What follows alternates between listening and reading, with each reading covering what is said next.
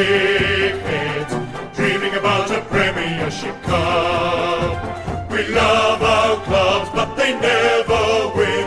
2 flags in 100 years. That shit house. Charlie, the Bulldogs have got 2 flags now. That was 2 years ago, mate. Get over it. If you think we'll be insightful, clever, or just well-researched, we're here to say that's not the case. We'll just go out and wing it. We are 2 guys, 1 cup. It is Wednesday, August the 8th. 8th of August? Not really sure which way I normally say it. This is 2 Guys, 1 Cup, an AFL podcast. My name is Will Anderson. And my name is Charlie Clausen. And I think you normally say it's the 8th of August. You put the number first. It's the 8th of August. You don't put the month It feels first. weird to say that 8th of August. It's it's an uncomfortable sentence. It sounds easier to say August 8th. So you think, yeah, because it's like a vocal warm-up for an actor. 8th of August, the 8th of August, the 8th of August. Sam Powell Pepper. Sam Powell Pepper. Marcus Bontempelli. Marcus Bontempelli. Spiro Cocamillis. Spiro Cocamillis. Or can it only be current? Fantasia. Fantasia. Fantasia. Fantasia. There's not much to talk about joyfully in the way of football this week. Well, not for... Well, not since Sunday. Like everything was going great until Saturday night. And then everything after that, football just got awful. We again. went to the game on Saturday night, and at that stage there had been 3 games that had been decided under a kick. I think they ended up being 5 for the weekend that were decided under a kick. And I actually said to you, we're either going to see a game that's decided under a kick or this is going to be a massacre one way or the other. And at the start of that game, for the first half of that first quarter, I was like, okay, it's going to be a Bulldogs massacre. To be honest, it's cold and my back hurts from sitting in this seat. I'm quite happy to go home at halftime. Yeah. I live walkable distance from this ground now. That's what I've noticed is it's no effort for me to go home. Yeah. I could have at halftime just walked out of the ground, and by halfway through the final quarter, I would have been at home at my house. It lowers the stakes. Yeah, I must admit, watching you at that game, you were the most curmudgeonly victor I have ever seen. There was no joy in that victory for you. Considering where you came from, was like a 75-point turnaround or something. You very begrudgingly gave the Bulldogs some credit, but you were mainly annoyed at everything. I was really annoyed at everything. I was like, this is a terrible game of football. It doesn't matter that my team is the better of the 2 terrible teams, but this is a terrible game of football. In fact, the Bulldogs weren't even that terrible, but it was just one of those games where it was horrible disposal. The way the pressure was around the ball just meant that it just constantly got turned over. The Bulldogs went on a 10-goal run and Bontempelli kicked 4 goals and, JJ got 41, 42 touches. But some of those things almost rubbed it in, if you know what I mean. Yeah. Seeing Joe Hannison get 42 touches against some shit team that don't tag him and didn't put any work into him just makes you angry at all the times where other teams are like, oh, we should just play someone on him. And he goes, this is hard. I don't want to play anymore. It just made you, yeah, exactly. I was like, why can't you do that all the time?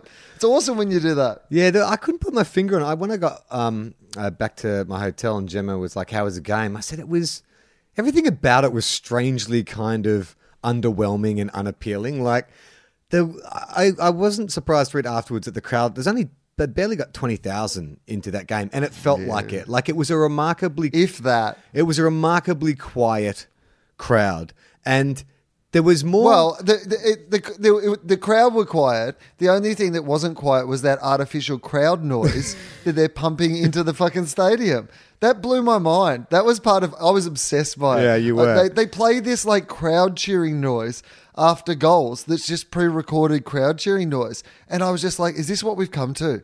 They're piping in atmosphere to this game. It felt like that was the whole game. That was emblematic in my mind to the entire game. It had piped in atmosphere. I just remember 20,000 people collectively groaning multiple times. There was so many. It was like a mob scene in The Simpsons where everyone's like, ah. Slaps. There was no competitiveness. There was no joy in it being St Kilda versus the Bulldogs. I mean, admittedly, I was there with two Saints fans and we were just at the footy together, so it would have been weird for it to be too combative. But normally you would have given some sort of a shit. You know, normally you would have, but you're just like, nah, I guess this is what it is, right? There were times, like you said, where normally if one team's groaning, the other team's happy. But this game, a St Kilda fan and a Bulldogs fan would see a bit of play and both groan and just kind of look at each other like, yeah, I get it. Well, I think we're the same. That's also the curse of the dead rubber match. I mean, that's the problem the AFL has in this time of the year, isn't it? Is that there's a bunch of games where there is no consequences from the result. Like if it had been a wild card match, like winner, gets to play off for a final or something like that. Do you think? I mean, maybe it would have excited the crowd more, but the players definitely would have played with a bit more vigour. Well, I would have hoped they'd play with a bit more vigour. Oh, yeah. Like, even seeing Bontempelli kick 4 goals, there was just a bit of me that was like, this means nothing. Yeah. Save him. Don't even have him out there. I'm worried that he might get, injured in some way because he's playing in this meaningless game. Yeah. So I couldn't even really enjoy his goals because I was just like, it was like I'd taken a really expensive car out in the hail. Yeah. Just at any stage, it was going to put a dent in my car and I couldn't enjoy driving the car. At one stage, I think it was half-time or something, you stood up and very morosely said to me and Nick, do you guys want a beer? And we were like, nah. And you're like, me either. Nah. Me either. And then you disappeared and got a coffee. Came back late to the third quarter. Took your time. Probably went and watched the Collingwood Swans game, I imagine. No, there was just, you know what it was? There was a long line for coffee. I was like, okay, I'm not going to get a beer. I don't even feel like a beer. They don't want a beer. I'm glad they said no to a beer because I didn't even want a beer anyway. I was just doing it because I thought it might help. And so I was like, you know what? I'm going to go and get I didn't get a coffee. I got a hot chocolate. Oh, it was a hot chocolate, right. Yeah, I was like, I'm going to go and get myself a hot chocolate. And the line for the coffee machine was really, really long. And normally in that scenario at the footy, I would have gone, well, I don't need a hot chocolate. I'll get something else. But on that night, I was like, no, I'm willing to line up. I can spend some time checking my phone for other entertainment. I didn't see. What was Bevo's response after the game? Because I know what Richo and Simon Lethlean and Seb Ross came out very aggressively. Like, I think they made a good statement. They were like, that was shit. Like, they literally, reading between the lines, everyone who had to make a statement from St Kilda was like, oh man, like, that was horrible. We even admit that was horrible. We don't know what the fuck we were doing. That was terrible. We're so sorry. We're so sorry. But what was the Bulldogs' Everyone response? from the crowd said that as well. Yeah. That was the review of the game. In the paper on the third back page of the Herald Sun on Monday morning, that's all it said. Was like, oh, we're sorry. Yeah, it was a good round apart from that. Well, I was interested. Concentrate on other things. I was interested to know, clearly Richo was really angry and embarrassed and, having to do that press conference. But how was Bevo's response? I mean, was he like you, where it's like, oh, geez, I guess we won? Did he just shrug? Take what you can get? No, I think if you want to be positive about it, there's a lot to like about the Bulldogs have half of our best team out, and there's a lot to like about the people who've stepped into the team. And look, that's all you want. Like, you just want them to, in those situations against the Saints, that's the sort of thing where you should go, oh, you know what? We're a fair bit ahead of St Kilda still, even with all these injuries and stuff. I think when you reflect on it later, in the grand scheme of the season, there'd be a lot of pleasing things about what the Bulldogs did, But on the night, it was hard to enjoy any of those things. Yeah. At the time when it was happening, I was just like, ugh. I just realised that this is going to be the first season in a long time that I haven't seen the Saints win a game live. Because I've only been to 2 games. I may only go to one more, and I don't think that we're really in line to win any more games this season. So this was going to be like a year of losses for me. I'm going to, you know what? I think maybe I should wrap myself in cotton wool. I should sort of put the cue in the rack, just save myself for next season. Well, funnily enough, Charlie, because I've not been as enthusiastic about the football this year. If I actually look at the season I've had with the Bulldogs, and this is part of my policy of not having to watch them lose, is I think they've won 6 games. I think I've seen all of the 6 games they've won. And I think I've only seen 2 or 3 other games. And every time I saw them live, they won. So actually, in me following the Bulldogs this season, it's been a really successful season. That's right. I just ignored, as long as I think that those games I didn't watch didn't exist, it's actually been a very good season. Yeah, I guess percentage. We've won 80% of the games. Yeah, exactly. That I saw. I just assume everything's okay. As far as I know. Yeah, it's like I watched the first 3 quarters of Old Yeller. I assume the dog's fine. Goes off to live a happy life on the farm.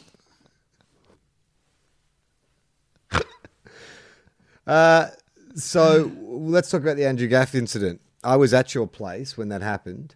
Yeah. You showed me like the AFL feed, and you said, "Oh, Andrew Gaff can kiss his Brownlow chances goodbye." Yeah, I think St Kilda are probably the only club who are happy that Andrew Gaff bashed Brayshaw on the weekend, because otherwise I think that everybody would be talking about St Kilda. Or maybe they'd be talking about the fact that GWS beat Carlton when they only had 16 players on the field. But it's all been about Gaff, because as soon as that happened, this round, that was one of the best rounds of AFL in a very long time, became all about that one incident. There was no doubt. I remember seeing it. The only people happy about it were the Australian sports journalists, headline writers, who've been waiting for Andrew Gaff to make a mistake just so they could use that pun. Well, that's the thing about Gaff. He's actually been remarkably gaffless. Gaff-free. Maybe self-determined. Yeah. Do you know what I mean? Like, he's like, my last name's Gaff. It'd be too much of a cliche for me to be constantly involved in gaffs. Yeah. And then finally, all this kind of built up, like, he's been suppressing his true nature. You know, the gaff, he is the gaff. Yeah. That's the secret, right? Yeah. He's like the Hulk. He's always angry. I mean, you're right. Zach Dawson really should have been Zach Gaff, right? Like, he was a guy who made mistakes, had brain fades all the time. I mean, don't you love that Zach Dawson's retired? He's like, well, I'll never have to worry about people slanging me anymore. It's like, nah, 2 guys, 1 cup. Just going to have one last parting shot over the bow. It was a horrible incident. Yeah. Like, even when we saw it, you were busy doing something else, and I was just checking the result on Twitter, and it had just happened, and someone had actually just filmed it off their TV and posted it. And you couldn't tell the context at that time, but it was pretty nasty. I think Ross Lyon put it best when he said there's no winners in this. Like, the whole thing's horrible. I mean, clearly it was a mistake by Andrew Gaff. He seems very remorseful, but it does ask the question of, like, do they just need to ban those stupid punches? Like, does that just rule it out? Like, if suddenly it's not a fine, but it's a suspension, like an immediate 1 week, 2 week suspension, does that cut it out? I would be 100% behind if they wanted to change the rule that you can't throw punches at all. Yeah. They're stupid. Yeah, they The are. games have moved on, and it's just stupid. All this, like, stupid jumper punching stuff. Like, I'm not punching you. I'm not punching you. I'm not punching you. Yeah. Like, you're fucking 4 years old. Like, shut the fuck up. Like, just grow up, go out and play football. It's a really hard game to play without the idea that somebody's going to be, like, punching you, or like, I didn't punch you above the neck, so that's okay, or whatever. Yeah. Just stop people punching people. Well, I think Jimmy Bartell said, like, if it's part of the game, then it stays in. So bumping, like, if you want to show a bit of aggro, bit of physical domination against your opponent, just go up and give them some bumps. Like, that I think is fine. But clearly, like, if you're throwing punches, like, it's just it's going to be a matter of time before something like that happens. I think there's 2 distinct categories, which is, like, football related and non-football related. Yeah. Right? And they're the 2. Like, football related, yes, absolutely. I love that our game is hard, but it's hard because someone will jump on your shoulders at any stage. It's hard because someone can bump you legally, off the ball without you seeing them coming because you're not running in straight lines. It's a fucking hard game. People are running 16, 17 kilometers. You're getting tackled constantly. It's a very fucking hard game to play. They're tough. They don't need to prove to me that they're tough by grabbing somebody's jumper and pretend punching each other. Any of that shit that's non-football, just cut it out. It's bullshit. It's a different era. Like, you know what I liked was that Fremantle didn't... I mean, I know they retaliated a bit, but I actually thought it was good that they didn't really retaliate, in the way that they might have in the old days. Because Johnson had a clear shot to just iron him out, and you saw him pull out at the last minute. I mean, still hit him, but it wasn't like lifting the elbow or anything like that. If it was even 5 years ago, do you remember, was it Collingwood, Richmond, and Jake King. I think he laid out Pendlebury or something, and then as soon as they called play on, like 6 bars just descended from every angle, just like went straight past the ball and just like hammered him, like demolition derby style. Well, this is like, the narrative around the game, right? I think there was even a little bit of it on Sunday, but I wasn't watching the commentary live. But that idea of like in the old days, it was like, well, you can't send Gaff back on. This is what seemed to be the commentary, right? Right. You can't send him back on. He's going to be murdered out there. He's not going to be safe out there in the arena. You've got to keep him off. They're going to grab knives and sticks and bash him to death. They're going to kill him. But I'm kind of glad that it feels like the retribution would have been as shit as him doing it in the first place. Like, Violence doesn't solve violence, Will. no. It doesn't, Charlie. I mean, the end of this podcast. Do you remember there's that Darren Milburn incident from years ago? I think it was like the late 90s or early 2000s where he ironed out Steve Silvani. And as he was running off, the Carlton fans were like booing him and going to the fence and stuff. So he started like applauding, like, doing the kind of I'm a champion sign as he went off the ground. Now, in that instance, maybe there should be some retribution. Oh, yeah, he's dead now. Yeah. He was murdered. Somebody was like, I'm going to let it go 15 years and then I'm going to murder him so no one suspects the two things are related. Well, they're talking about, because Gaff's out of contract, so free agent, they're talking like, he's Victorian, he's probably could go to North or St Kilda if that's what he wants to do. And they were saying that one of the reasons you might want to do that is living in WA now, 2-team town, every time he sees a Freo supporter, they're going to remind him of that incident. Yeah, absolutely. I mean, how can you go to a restaurant ever again? Like, you can't go out for a dinner at a restaurant because you don't know if the chef's like a Fremantle fan and he's going to put his balls in your soup. You know what I mean? Like, you can never, ever eat a meal in a restaurant where you haven't seen the food prepared. Because you'll know Andrew Gaff is going to have to get used to the taste. All his meals are going to taste salty because the chefs are going to put their balls in his meals every time he goes to a restaurant. I love the idea that there would be a chef who's willing to scald his testicles in a boiling hot pot of soup just to teach Andrew Gaff a lesson. Like, you sure you don't want to give him the gazpacho? It's cold. It might not hurt your balls as much. No. He needs to be taught a lesson. Steve, don't do that. God. Jesus. The skin's coming off. But it's still going to teach Gaff a lesson. Yes, that is what I'm saying. I mean, I think if you ordered just piping hot food all the time, you might be okay for not having balls stuck in it. That'd be my tactic. I mean, but your life's becoming so much more complicated. Now you've got to learn how to eat only hot food, which is fine if you're living in Melbourne in the middle of winter. But he lives in Perth. You're in Perth where it's hot most of the time and you're constantly having to order really hot food just because you're worried that a chef might put his balls in your food. Or just go the other way. All he eats is ice cream. Because, no one's going to stick their balls in ice cream. It'd be way too cold. So you just have to chat with the dietitian at West Coast and say, look, I know we're going to worry about skin folds, but there is a chance I'm going to be eating balls with every meal. So from now on, I'm just eating ice cream. And Andrew Gaff eats ice cream for a year. He ends up looking like Stewie Dew. But this is all part of his plan. Come on. That's not fair. You could have at least said Cole right. Sylvia. Andrew Gaff could never put on that much weight. And so, no, I like Stewie Dew. I'm a pro Stewie Dew. Yeah, me too. But Andrew Gaff eats ice cream for an entire year, and then he's eating ice cream, feeling very smug about the fact that no one's put their balls in his ice cream. And then the chef, out of the back of the restaurant, they all come out in their Fremantle gear and they reveal the chef at that restaurant where he's been buying his ice cream is the former chef at the Coogee Bay Hotel who put poo in his ice cream, and he's been serving him poo ice cream for 9 months. Did you see Ross Lyon, his press conference after the game? I thought it was good. I thought it was very restrained and very diplomatic from Ross. Yeah. I mean, he was pretty angry, but rightly so. Yeah. I mean, young Brayshaw. He kept control of it, though. I don't think, I think what he did was he put the attention on the victim.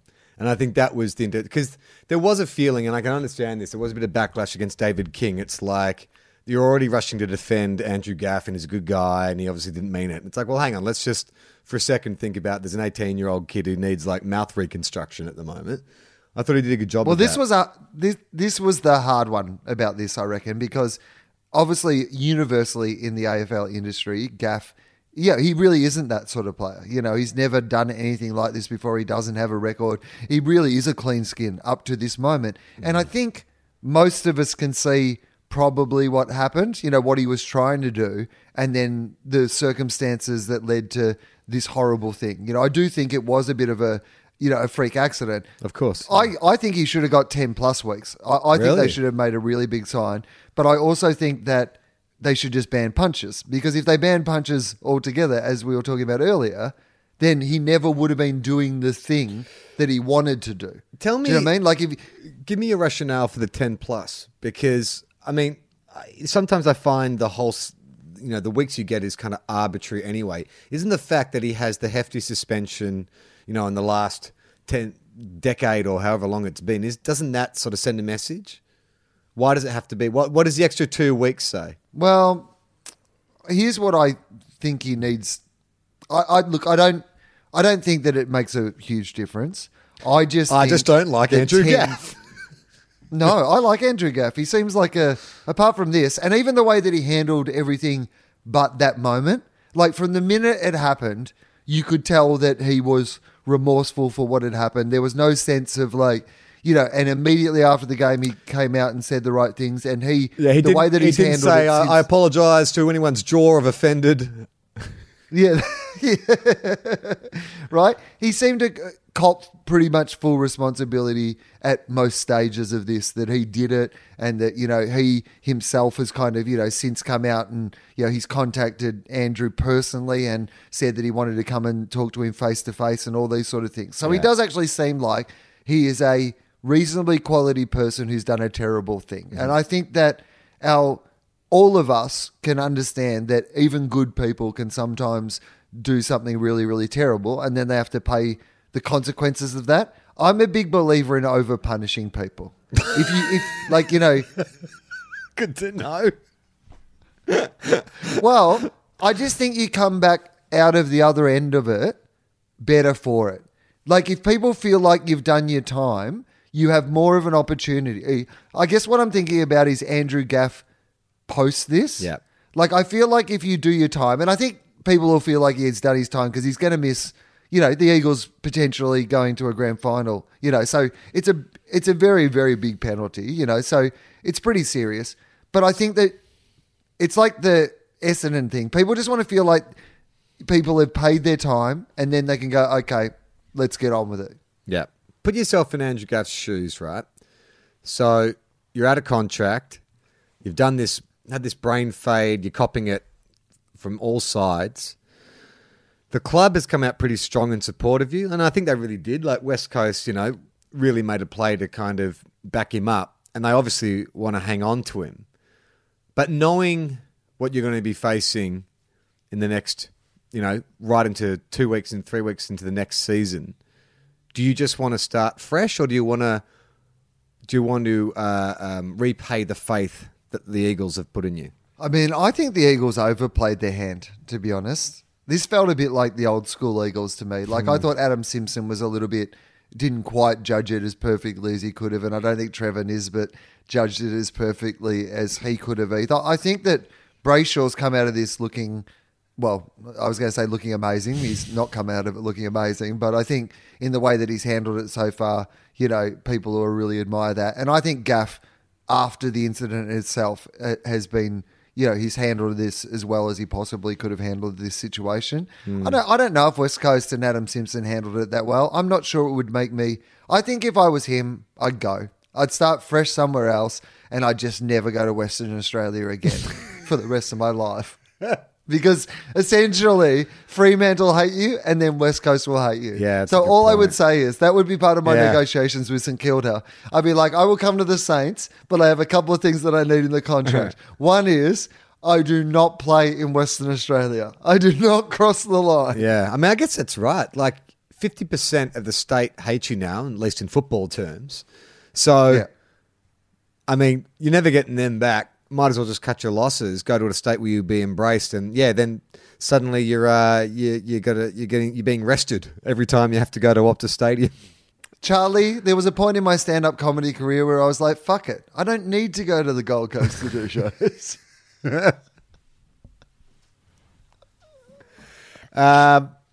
Good games on the weekend. The Cats, the Yes. team that you picked to not make the finals, look like they've gotten closer than any team recently to the Tigers. That was a fucking belter. Wouldn't it have been great if Gaz had... And ironically still might not make the finals. Yeah. But if Gaz had nailed that goal, that just would have been... Considering what you talked about last week, when I was a bit lukewarm on Geelong making the finals, then you're like, come on, Charlie, look at that. Like, what are they called? Danger Selwood? No, what are they? Danger Abwood? Woodlet. Danger Woodlet. So what are they called now? Yeah, I think it's Danger It's Woodlet. never really caught on, to be honest. I don't like it. Those three playing finals, and I reckon we got a sneak preview on the Friday. Like Gaz on the big stage, almost, you feel like maybe Gaz of 2 years ago would have nailed that. Not to take anything away from him, he'll probably win the fucking Brownlow this year, but like it was set up for the perfect finish. Well, here's what I would say, argue even more, Charlie. Like, to go to our narrative of what do you just want to see in the finals, I think it's going to be a really exciting final series because I think to make it, you're going to have to have, really, be in pretty good form to make the finals. And I think the Ablett thing is the perfect setup for that rematch come the finals, and the ball falls in Gary Ablett's hands again with, a few seconds to go in the same situation. That to me is one of those like perfect scenarios where I'm like, well, we've set it up now. Ablett missed that time, but will he get it next time is now the narrative for me. So, I was excited about Geelong. I love the way that their tactic just seemed to be at all stages when we get the ball, kick it up the middle and keep running. Oh, I don't care if there's no one there or whatever. Just kick it up the middle and run up the middle. I don't know. Yeah, I know it doesn't really make sense. It seems like a crazy kamikaze tactic, but fuck it. Let's just try it. And it almost worked. Yeah, and speaking of another big stage performer, Lance Franklin, Mr. 20 minutes all year. Like, wasn't it so great to see, buddy? Like, whatever they paid for him, it's been worth it. Even if for the next 2 years, I don't know how long he's got to go in his contract, if we can just get like 2 games a year where he does something like that, it's worth it. And you always get more than that. And we'll get more than that. You get half a dozen. Even on his seasons where he's struggling. You'd be able to find half a dozen games this season, or you will by the end of the season, where you go, that was worth it. That was worth, going to the football to see Buddy Franklin do what. Just when he's on, he is unstoppable. He could have kicked 9. Yeah. He was so good. Yeah. And do you think Dan Hanbury's cooked? We talked about it last week briefly, and I was like, I don't think so. But now I'm starting to think maybe he needs to move on. And I'm not just saying that because the Saints are talking about offering him a 5-year deal. Yeah, well, isn't that where St Kilda are at the moment? Yeah. That your best hope for next year is to sign someone who we're all talking about, is his career over, to a 5-year deal. It doesn't seem like, to me, that isn't like leading with your best offer, really. Well, last week you brought it up, and I was like, come on, he's a champion. You never write off a champion. He's only 27. And then I heard that the Saints might be offering him 5 years. Now I'm like, whoa. That's not, I mean, you can be a champion for another club. Let's just take it easy. Everyone just take a deep breath.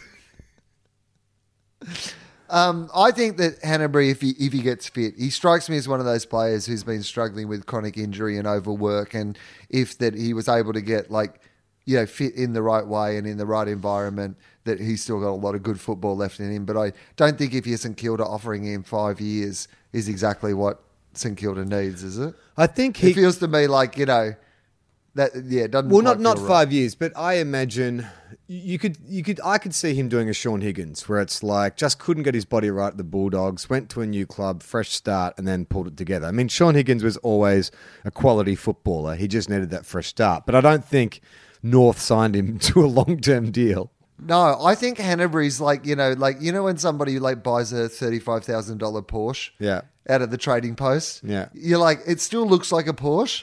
And you're like, we own a Porsche. Yeah. But it doesn't really go like a Porsche anymore. Yeah. It's got too many miles on it and it kind of clunks. And you're like, it doesn't really get out of third. Like, that's what it feels like. Yeah.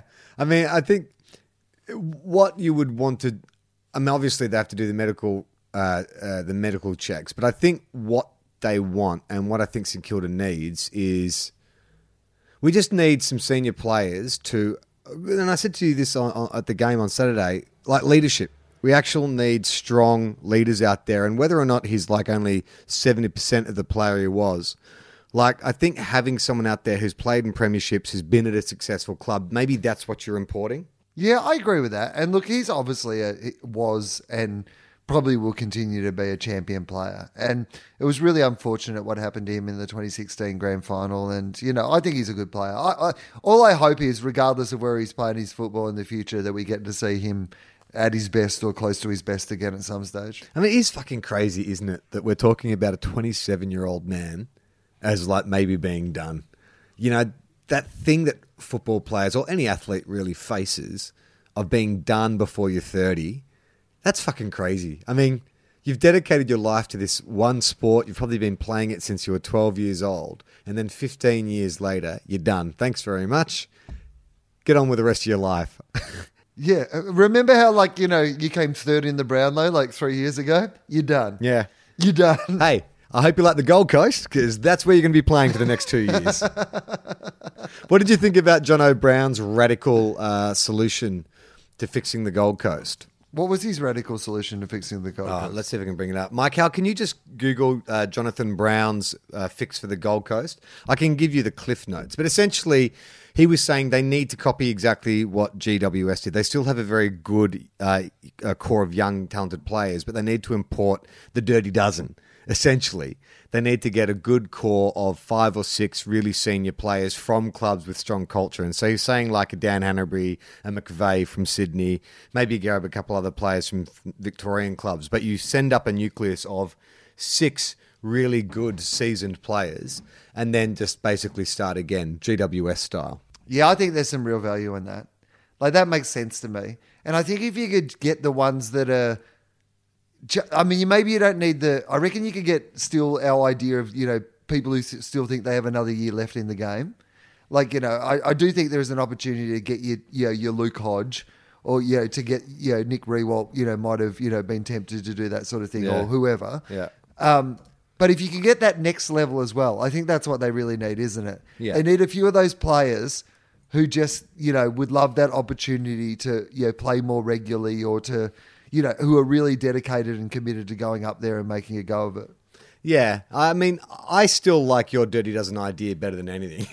I reckon you just go to all the players who've been moved on or retired and just give them like a one last mission kind of a directive. Yeah, and I think it should be a regular thing.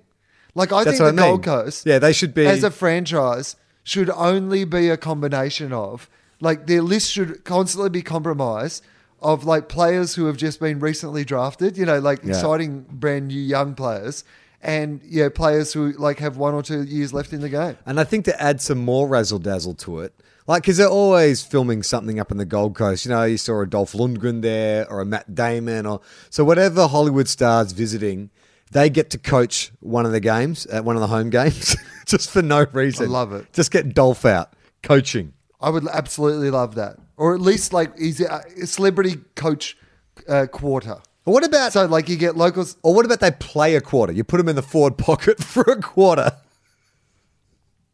I like it. You know who could do that? Who? Like if GWS ever get to the point where they're as good as we all imagine they could be.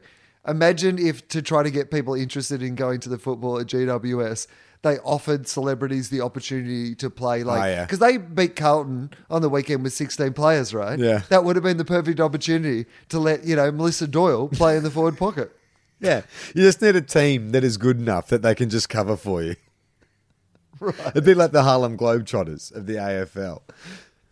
Or you could have a round, like, you know, they have themed rounds, you know, they have the country round or they have the reconciliation round.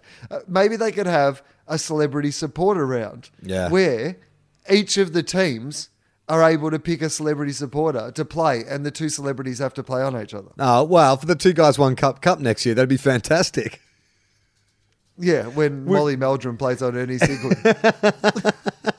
That actually, I would pay money to see that. How awesome would that be?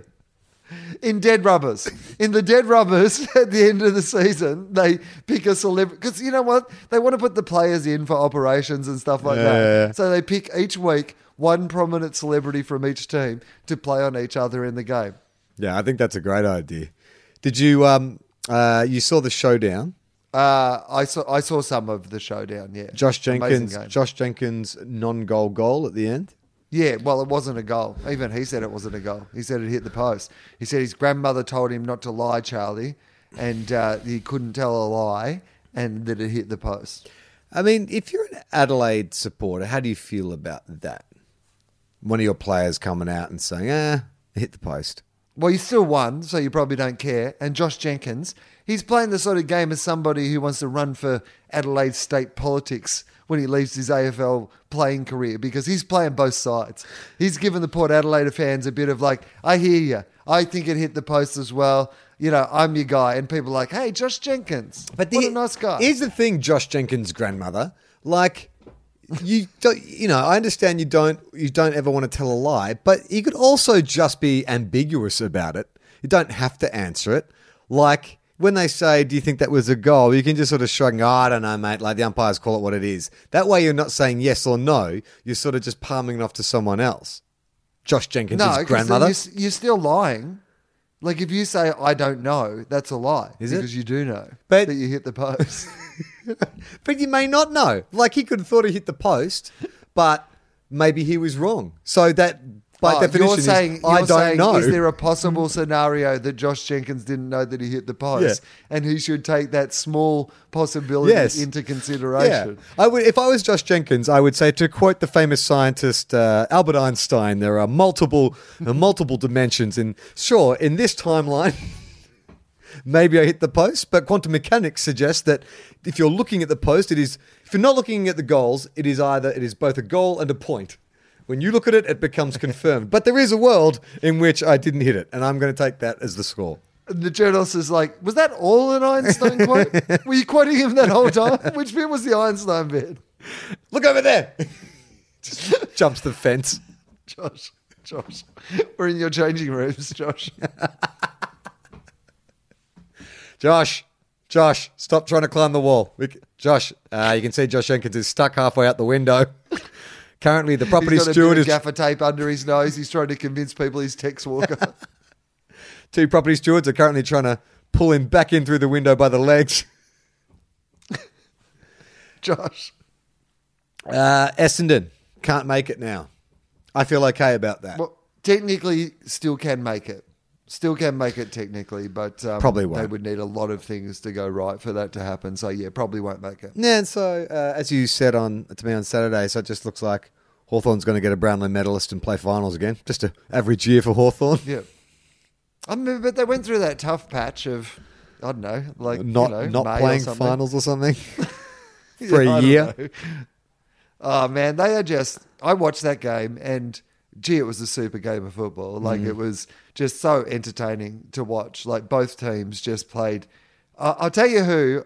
Like, I mean, he played an amazing game, but I haven't watched him have, like, a big standout game like this for a while. But Stratton is awesome. He had a really fantastic game. He's a bit of an underrated player, I think, Stratton. And his mullet...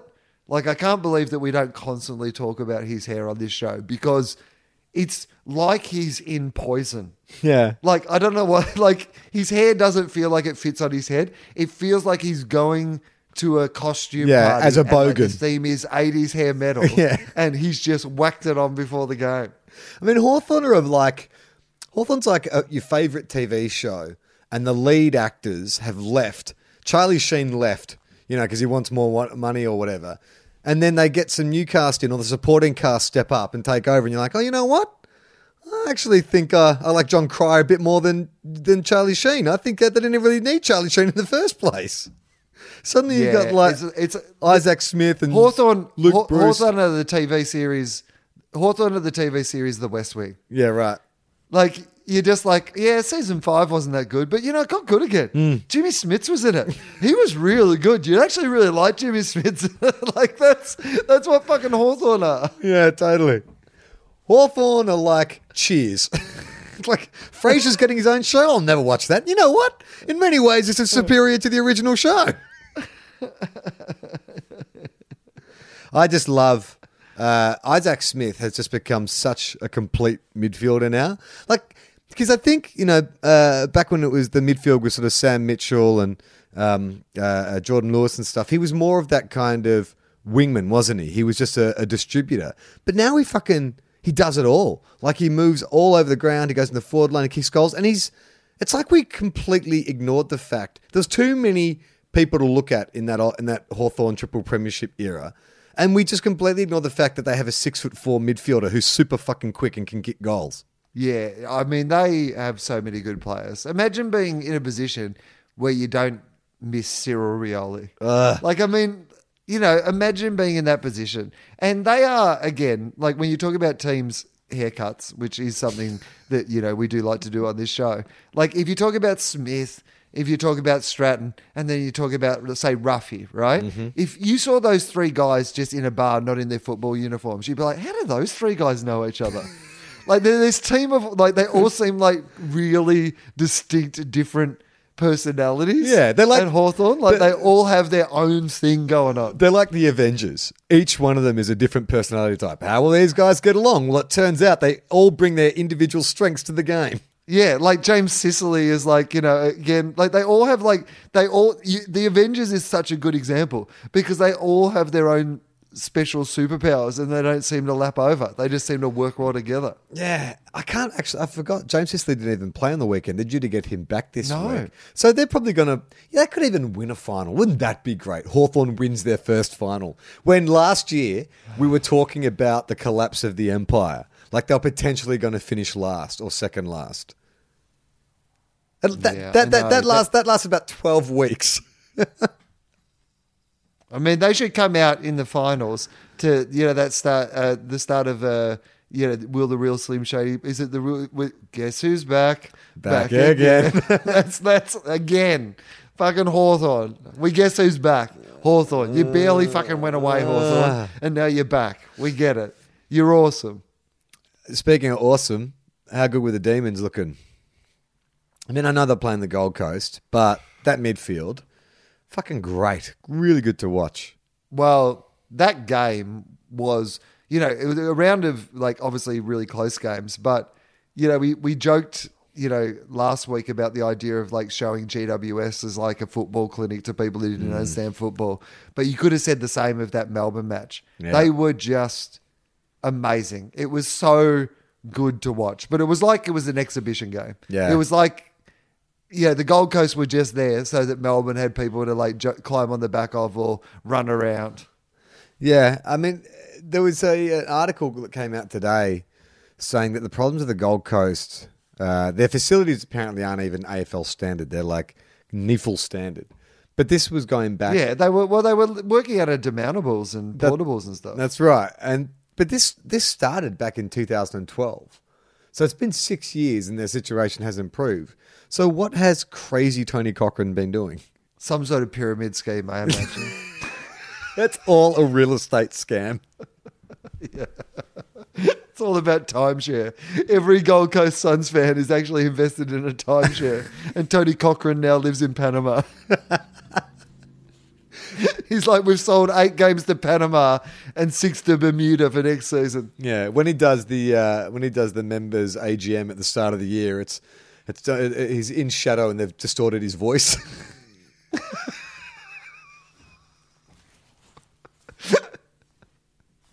Let's look at some letters we've been sent this week. Yes. Okay. Now, this is great. I've got some information here. We've talked in the past about Rory Lobb's three-quarter sleeve, which has baffled us. We don't know what's going on. We've got some info here. So this is from Aidan. Aidan says, "Hey, fellas, great podcast as usual. I just wanted to give you some info I heard on a podcast called The Footy Phil. Do you know who that's by, Will?" Phil Matera.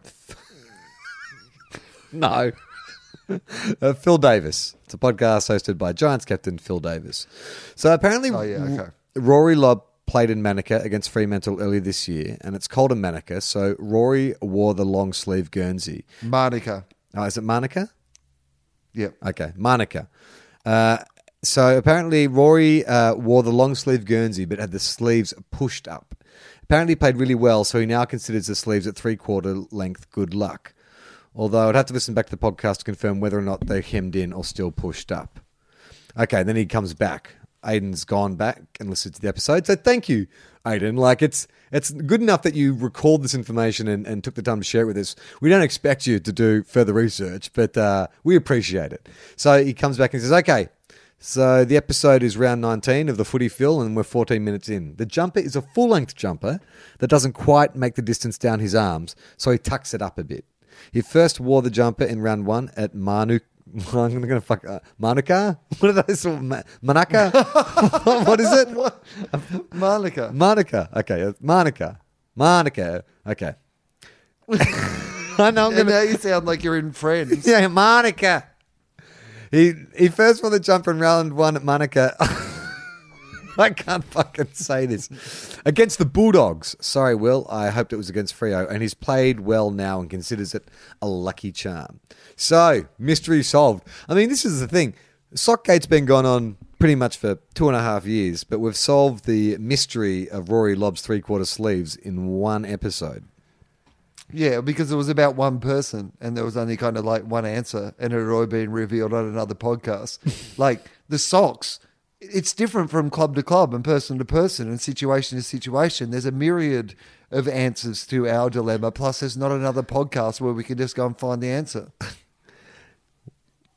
Lisa emails in to say, hey guys, during your latest episode when Charlie knocked his beer against the glass and it made you laugh about a broken siren at country footy, do you remember that? We made some gag about some guy running onto the field with a cowbell to let everyone know it was quarter time. Reminded me of a story about my granddad, Parpsy. I assume that's granddad's. I mean, Parpsy, Parpsie. That'd be a nickname, right? Like Pups. Pupsy. Can I just hang on? I'm hearing a dog barking. I don't think it's one of mine, but okay. They really seem distressed. Whoever's dog it is. Okay, take a little break.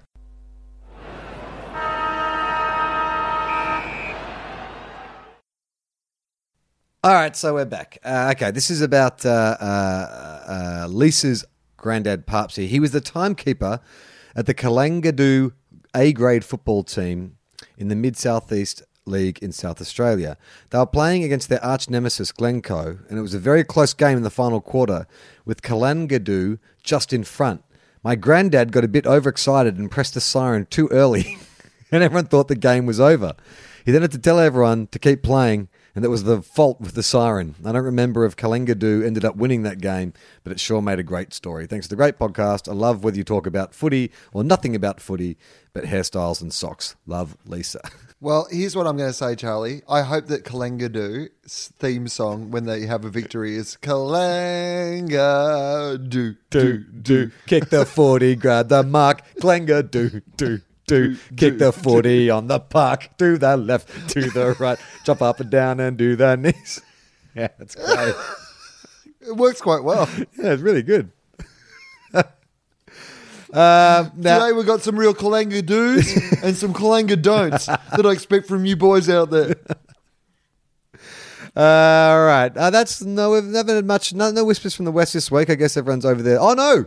We do have a whisper from the West, which also tells... Do you think their coach has ever done an inspirational speech in a grand final where they say, don't just stand there, Kalangadoo something? Sorry. We do have one whisper from the West, which nicely tails into Nat Fife. Nat Life. This is from... Oh, God, I keep losing these fucking... Kate. This is from Kate. She sent a photo of a certain Fremantle Dockers player at training. Obviously, he's injured at the moment. Hair pulled into a nice top knot. He's doing a handball drill as he warms up.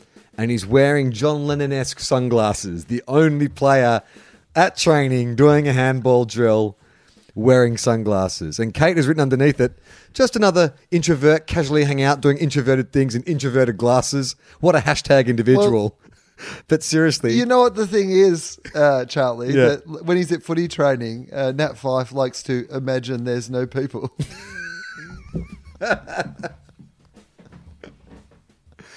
All right. I got one more thing I want to read before we get to the tips next week. When I was looking for that John O. Brown article about the Gold Coast, I stumbled across the greatest headline. This is from thewest.com.au. The headline is, Gold Coast Suns chairman Tony Cochrane, quote, "Keep throwing all the shit at us you like."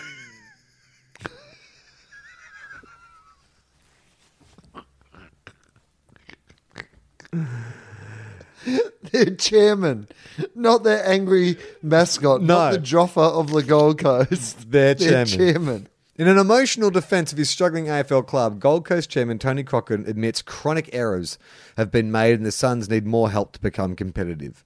The Suns have won just 43 of their 164 games and have never played finals in their 8 seasons. 6 straight losses and some damning stats have again put the club in the sight of critics. Comparing the AFL to the English soccer's top competition, Cochrane agreed with Brisbane Lions champion John O'Brown's suggestion that draft concessions were necessary for clubs like the Gold Coast.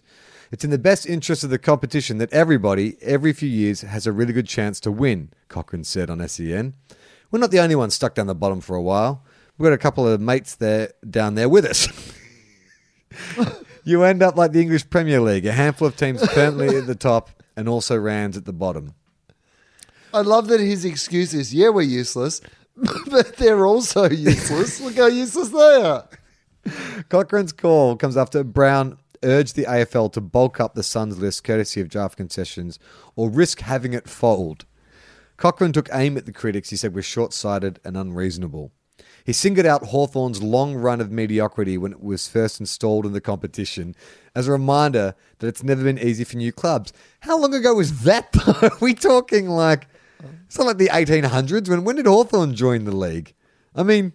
Yeah, when you have to go a fair way back, don't you? When you're just like, well, yeah, Hawthorn weren't any good when they joined the league 100 years ago. Yeah. So what about that current fresh example? If another world war breaks out, we're hardly to blame if we don't make the finals.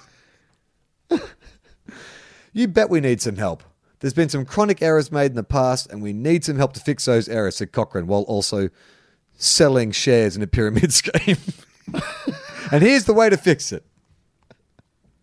We were given a pretty hard start, spent the first 6 years of our existence in tin sheds. But now the AFL is booming at the grassroots level. We only have one problem, and that's we don't have enough ovals. Yeah, I love Tony Cochrane. That's the one problem you guys have? What about the retaining of all your star players? What about dwindling the fact memberships? that your previous 3 captains have all left the club and your other captain is probably going to leave the club as well. No, just we need a spare oval. That is the only issue we have. What about the fact that you haven't been able to keep a coach and the fact that the Gold Coast is traditionally like a black hole for sporting teams? Nope. Just need one more oval and everything else falls into place. Cochrane admitted that talks of premierships was a little while off, but that he trusted new coach Stuart Dew and chief executive Mark Evans to head them in that direction. That comes despite the Suns averaging just 35 points across their past 3 games since ending a run of 9 straight away games to start the season. They have lost 6 games in a row and have not won contested possession count in any of those encounters. Last weekend against Greater Western Sydney, the Suns failed to take a single mark inside 50 metres. Is it the lack of success driving me nuts? Yes, it is. No, mate. You were nuts way before you the lack of success. Yeah. Your nickname was Nobby when you arrived at the club because you were 100% nuts. You are... Even Nutella looks at you and says, you're too nutty, Tony. Calm down a little bit. Is it the lack of success driving you nuts? Yes, it is. But you can't take your eye off the big job, and that's to build this club into a respected and considered part of the AFL community, said Cochrane while smearing his own feces on the wall. Cochrane, who combines his job as being chairman of the Gold Coast Suns with being the Brisbane poo jogger. Keep throwing all this shit you like at us. I'm telling you, we're going to survive. We're going to be a success and a long-term part of the AFL, said Cochrane while eating his own shoes. You can throw shit at me, but I've already covered in my own shit, so I don't even care because your shit's getting mixed up with the shit I've already smeared on myself. I just want Gold Coast to exist just so we can have more press conference from Tony Cochrane. Well, maybe that's the direction they should go. Yeah. Maybe that should be their pre-match entertainment. They just get Tony Cochrane out in the middle and you can just throw him a topic and he like freestyles for an hour. Yeah. I'd go to that. All right, should we look ahead to the games this week? Yes. Mike Howell, if you could bring those up, please. On Friday night, it's the Saints taking on the Bombers at Etihad Stadium. So you think, well, not you think, but mathematically the Bombers are a chance. So they need to win this. And I feel like St Kilda, who knows? Who knows what we need to do? I'm sure we're going to just put in a couple of young players. We have basically no forward line at the moment. So I'm sure we'll throw no ruckman and no forward line. So we'll throw a couple of young kids in there and have a run around. But Essendon should win this game. Essendon will win and win easy. I reckon Essendon are good. They were unlucky to lose on the weekend, I thought. And they're still a pretty good side. And while they've still got some hope, they're going to play really well. This could be ugly for St Kilda, to be honest. Yeah, I mean, look, it's been an ugly season, so it's just degrees of ugly. Yeah, but I think this will be ugly. This will be like a group of college guys got together that have a competition to see if they could date the ugliest person. That's how ugly this will be. Oh my God, and all of a sudden I'm emotionally invested. We're not ugly. You'll see. We take off our glasses, we let our hair down, and then we Oh chip. my God, you were beautiful all along. No, then we chip over down the stairs and break our leg. Yeah, because we really need those glasses. We really, really need those glasses. And our hair is full of nits.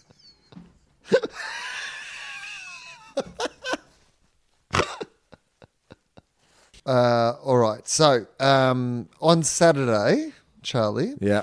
I am now reading off the AFL website, afl.com.au. 1:45 p.m. match at the MCG. How's this for a game of football? Always one of the best games of the entire season, but the Hawks and the Cats at the MCG on a Saturday afternoon. Gee, there's been some good Saturday afternoon games recently. Yeah, I mean, people will still be buzzing after the Friday night clash between the Saints and the Bombers, and here's round two, I'm sure, and what's going to be like another tight round of football. This will be awesome. It always is. Doesn't matter where they are on the ladder. It's always a good game. I don't know. I feel like Hawthorn will win this. I feel like Hawthorn are like, if this was a movie where, like, you know, an assassin has been in retirement for a while, but he's been lured back out for one last job and he's a bit rusty, but now he's just starting, like, he's had his first big fight and he's like killed 6 dudes, you know, and he's starting to get all his skills back. I feel like Hawthorn's just tuning up to cause some damage in September. I could definitely see a scenario where I'd like to see Hawthorn and Geelong play both in the finals. So I'm going to say that they're going to play a tie, and that's my lock of the week. Is that the first time ever we've locked a week, done a lock for a tie? I don't know. I like it. But that is what I'm doing for this game. I believe it's going to be a tie. I like it. Sorry, I'm just And noticed. really put an extra element into the final scenario with a tie. I just noticed out of the corner of my eye, like on the Skype screen, you get 2 little windows where you can see where Mike Hall is on the call and yourself, and I can see Mike Hall's got a screen share up, so I'm looking like he's scrolling through the AFL website. It's quite distracting. Oh. But I'm glad. Okay, so that happened before as well. I don't know why. Oh, is that you? I must have Oh, done. no, that's you. I must have done something. That's me. Oh, right. That's So you can scrolling. actually see my screen, right? Yeah, I can. Yeah, Mike Howell could see my screen before. I was like, I'm glad I didn't have anything on my screen. Yeah, that, like, exactly. I was responding to a work email, and he was like, I can read your email, and I was like, oh, okay. That's not good. All right, what's the next game? It's that. By the way, Skype. That's the sort of thing that shouldn't be this easy to do. Yeah. Did I pick Hawthorn? I don't know if I did, but I did. I'm picking Hawthorn. I'm gonna pick a tie. All right, Suns at 2:10, which you'll be able to see on my screen. Suns at 2:10 at Metricon against the Richmond Tigers. Which, I mean, if you were going to pick a boil over, the unlikely idea of the Suns, beating Richmond, but there's absolutely no way in the world that Richmond will lose that much. Well, look, here's what I don't know who. Well, no, I know Richmond's going to win, but what I want, I want Tony Cochrane to come out and declare that there is no way the Suns will lose this match. That Tony Cochrane says he will crawl nude down Cavill Ave if the Suns lose this game. I will crawl nude covered in my own shit. Tony, why do you keep bringing that up? I insist, covered in my own shit and any shit that other clubs want to throw at me. The Tigers will absolutely destroy them. Destroy them. Jack Higgins to kick 5. Port Adelaide, we didn't really talk about the amazing game that it was in Adelaide. We talked but about it Josh was, Jenkins, and that was it. That was enough. Yeah. I mean, we didn't really give it much more than that. Robbie Gray's an amazing player. Yeah. Crouch is great for Adelaide. Anyway, that was a really good game. It was a fantastic game. Port Adelaide taking on the Eagles. And the Eagles, I think, have won their last 4 against Port Adelaide at the Adelaide Oval. Oh, so it's at Adelaide? Yep. How do the Eagles respond to this week? Do they come? They've lost their 3 best players essentially now. Yeah. It looks like JJK won't be playing on the weekend. Gaff's out and Nat Nanui out. It's a lot at your top end to lose. And you've got Port on the rebound. Yeah. Oh, by the way, like how grumpy was Ken Hinkley at the press conference? I loved it. Grumpy Ken. Well, I mean, he had good reason to be grumpy. Yeah. Like, he was just like, don't we have technology for that? Like, isn't this the exact reason you brought in this fucking technology? And, he's right. It has real world consequences for him. He's coaching for his career, and the difference between them making the finals and not making the finals in regard to his life and his career, for it to be decided by somebody else's mistake must be immensely disappointing. I'm going to pick Port Adelaide on the rebound. It's a tough one. I've been on the Eagles all season, but I you know what? I like the way that Port are playing, and yeah, I think Port. I think Eagles are definitely going to make the finals anyway. I'd like to see Port win this one. All right. Collingwood take on the Lions at Etihad Stadium, in which a danger game for the Pies, I would have said. This is a good game. I think this would be great. Pies wounded. I don't know. I mean, it's relative to the wall, Will. Coming off a loss at the SCG, more injured players. Brisbane should have won last week. How relative to the wall is Collingwood's back?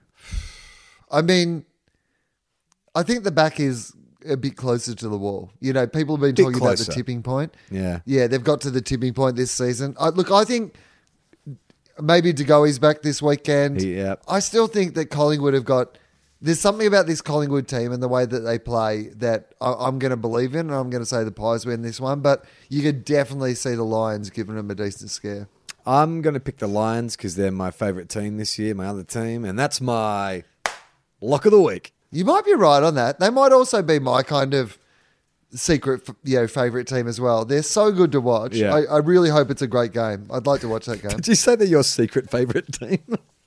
Yes. It's like you're having an illicit affair with another team. Don't tell anyone.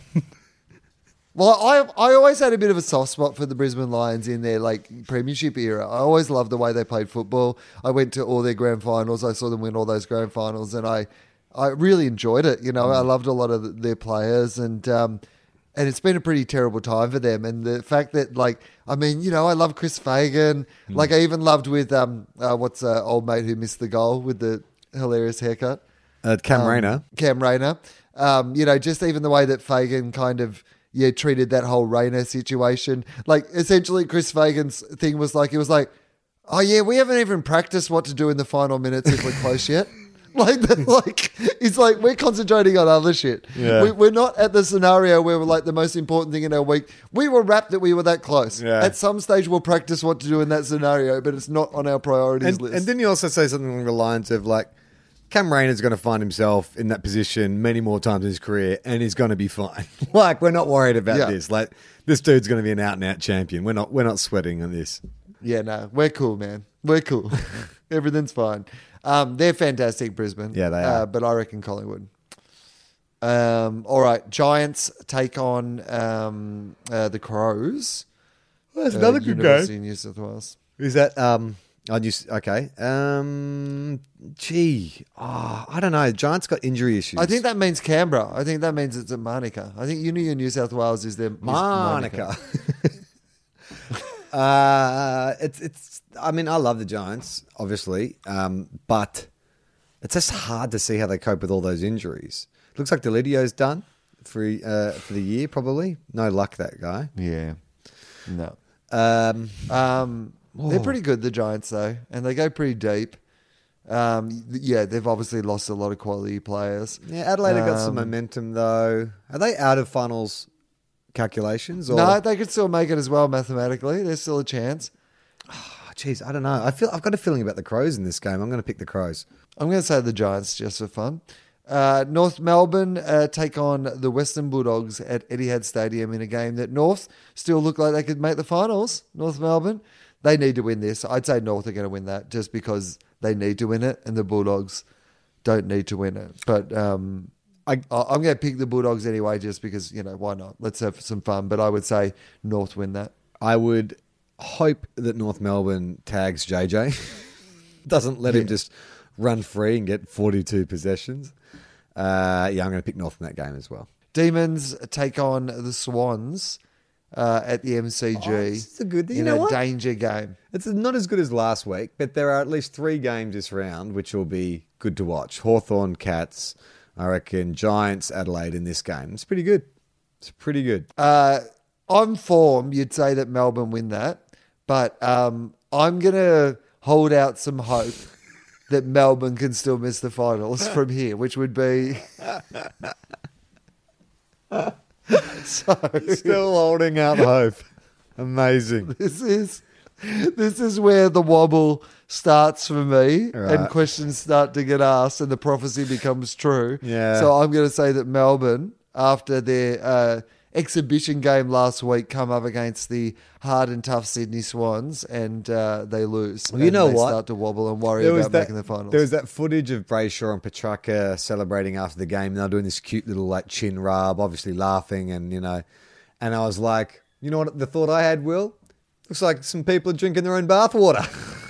Looks like there's some bathwater drinkers there. You know what happens when Melbourne drinks their own bathwater, don't you? Well, you know what it's like, Charlie, and this is just how much your perception of a team colours the exact same information, because if it was 2 Richmond players doing that, we'd be like, oh, they just love each other, don't they? How much fun at Richmond. Look how good mates they are. They have a little thing. But because it's Melbourne, we're like... Ugh, bathwater drinkers. Bathies. Look at those bathies. I mean, I love it too, because in the narrative you can draw on this is that the Bathies are taking on the no dickheads policies. It's kind of like a clash of 2 cultures. Yeah, it's the no dickheads versus the sprinkling of dickheads. Look, they only really have one dickhead. They don't have more than one, do they? Simon Goodwin's like, the Sydney Swans have a no dickheads policy and we have a predominantly good blokes. But just with dickheadish qualities. Yeah. I who will are you pick... picking? I too think that I would love to see the wobble start now, so I'll pick the Swans just in the hope that we can have something to laugh about next week. And Freo and Carlton over in Fremantle, so you imagine that Fremantle win that one? Yeah. And how many people are going to tune into that one, you reckon? Oh boy. Like, who cares? Isn't that just a who cares match? Yeah, no one cares. Nat Fife will be back in a couple of weeks, they think. And then we can care. And then we can care again. I'd rather, for 2 hours, they just do a little documentary on what Nat Fife's been up to that week. Yeah, They do like a 2-hour episode of today's game has been replaced by, on agreement of both teams, today's game has been replaced by an edition of Nat Life, a 2-hour documentary about what Nat's been up to this week. Not even a documentary. I reckon they've just set up cameras in Nat Fife's mansion. So we just see Nat walking around in his tracksuit pants with his beanie and his Brownlow on, just making smashed avo, I reckon, reading his pilot's manual for his helicopter and stuff. Just like CCTV type footage. Just fly on the wall. Well, you know type how footage. Foxtel had press red for Ed? Yeah. Like they need some sort of press that for Nat. Yeah. And so during the game, you can switch your screen between the game or just whatever Nat Fife happens to be doing at that time. All right. That's the episode for this week. You can check out our Facebook page if you want to join in the discussion with other Two Guys, One Cup listeners. We haven't really come up with a name for our listeners, have we? They're not like the Cuppers or the Two Guy, One Cuppers or anything. Cupaholics. Don't know. You can write to us and suggest what you call yourself. Yeah. Yeah, when you proudly tell your friends that you listen to Two Guys, One Cup, what do you say? I'm a cupper and I'm proud of it. Okay, mate. Settle down. You can go to our Facebook page. We're on Twitter. If you want to check out other podcasts that Will and I do, you can go to tofop.com. We have another podcast called Tofop, which is kind of like this, but with less footy talk, or really on balance, probably more footy talk some episodes. You're on tour? Oh yeah, my Will Legal tour is Sydney Opera House, October 13th, and we've added Pakenham and Bendigo and Townsville and Noosa, and there's some other dates to come. Comedy.com.au. And if you want to support the show, obviously you can tell now with Acast we have some ads on the show, which is bringing in just a little bit of money. But if you really want to support us, we have a Patreon page. You can go to patreon.com/Tofop, TOFOP, and sign up for any amount each month. It'll be deducted from your account and come to us, and it just enables us to do this show as regularly as we can. But that's it. So I say play on, not 15. And I say ball. Oh, that's so sad. It's been a long season. We are Two Guys, One Cup.